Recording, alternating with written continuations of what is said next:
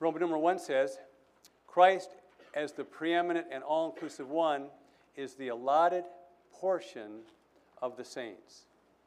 So as we read, giving thanks to the Father who has qualified you for a share of the allotted portion of the saints in the light.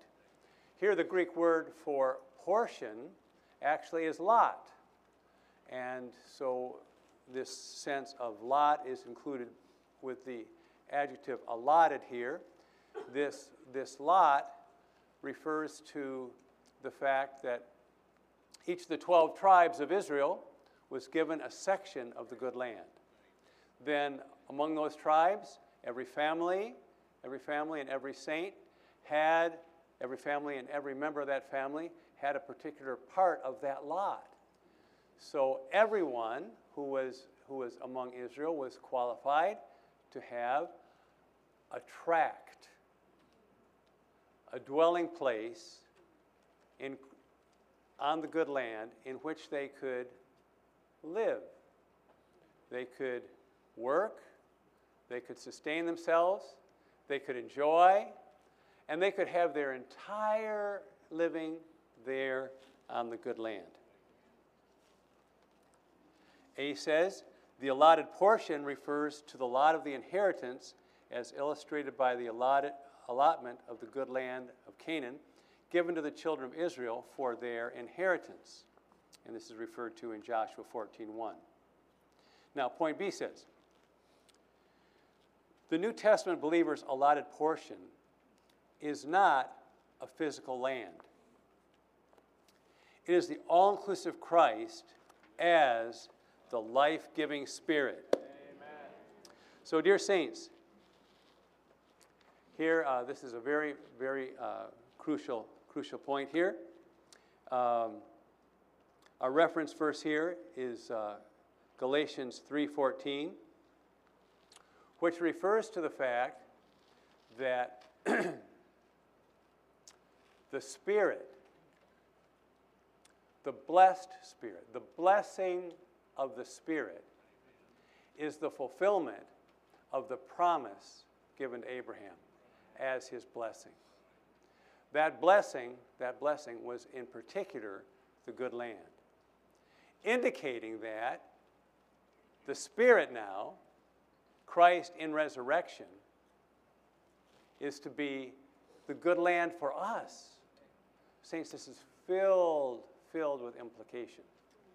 We are to live with a realization and a sensation that we are living in Christ as the Spirit who is our good land upon whom we're living. Now, when we're conscious of this, this changes our daily experience and has a way to cause the Lord to be with us in our conscious frame in all the things that we do. Now, when the other reference verse here is the verse we read, Colossians 2:6. Colossians 2:6 says, as you have received the Christ, referring to our regeneration.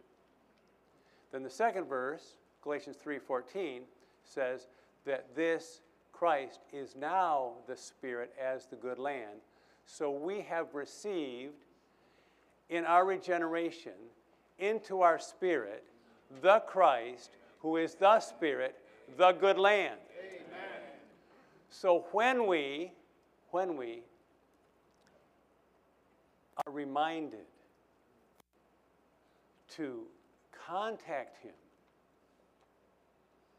and we call on Him and whisper His name, Lord Jesus, we contact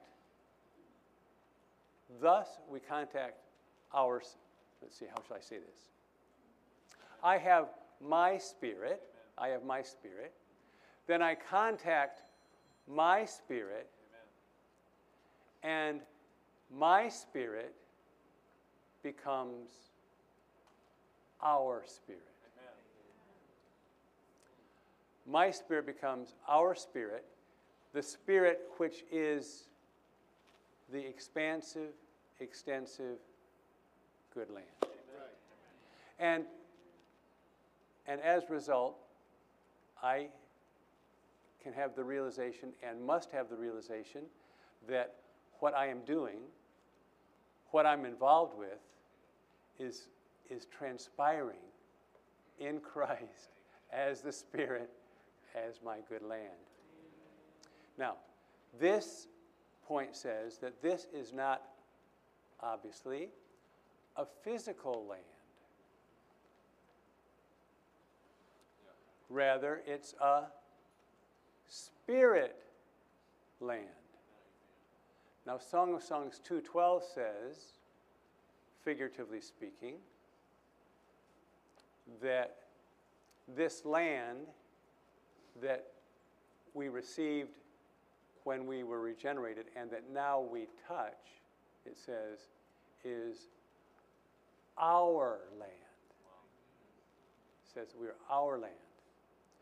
This important inclusion in the Old Testament, that our spirit is now our land, indicates that for the Lord to be our land is a matter of our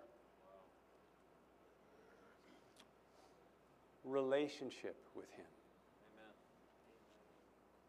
So how do we experience and enjoy the all-extensive one who has come into us as the all-inclusive Spirit to be our good land?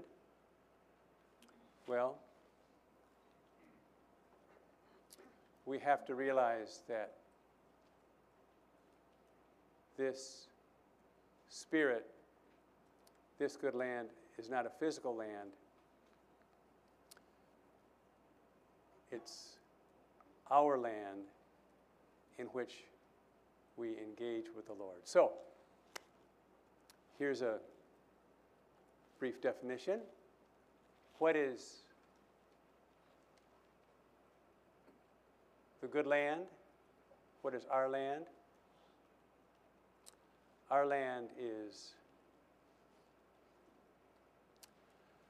the spousal relationship between God and man in a now reciprocated, divinely initiated affection. Amen.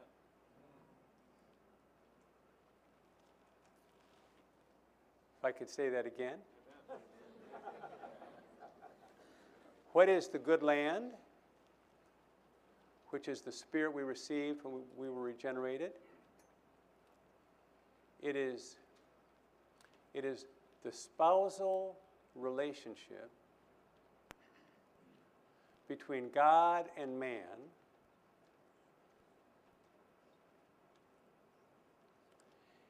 in the now reciprocated affection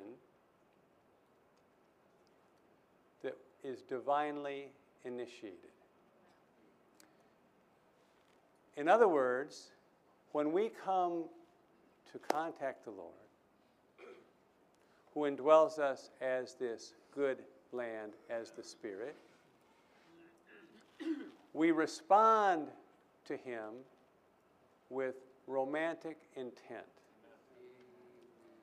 and match the romantic intent that He had when He came into us. And now we engage with Him there with feeling of affection and find ourselves in the good land of the consummated Spirit in a tone and atmosphere of divine affection. Now, you may think this is my idea, but actually, the books of the Pentateuch books of poetry, the major prophets, and the minor prophets all speak about the good land with this kind of a sensation. Saints, for us to realize this is like discovering the missing ingredient in your diet that's causing you to emaciate and fade away because you don't have the crucial ingredient. If we don't have this sense regarding the Lord as the indwelling good land, we lose feeling. We lose motivation to live in this land. But so this is not the land, this is our land.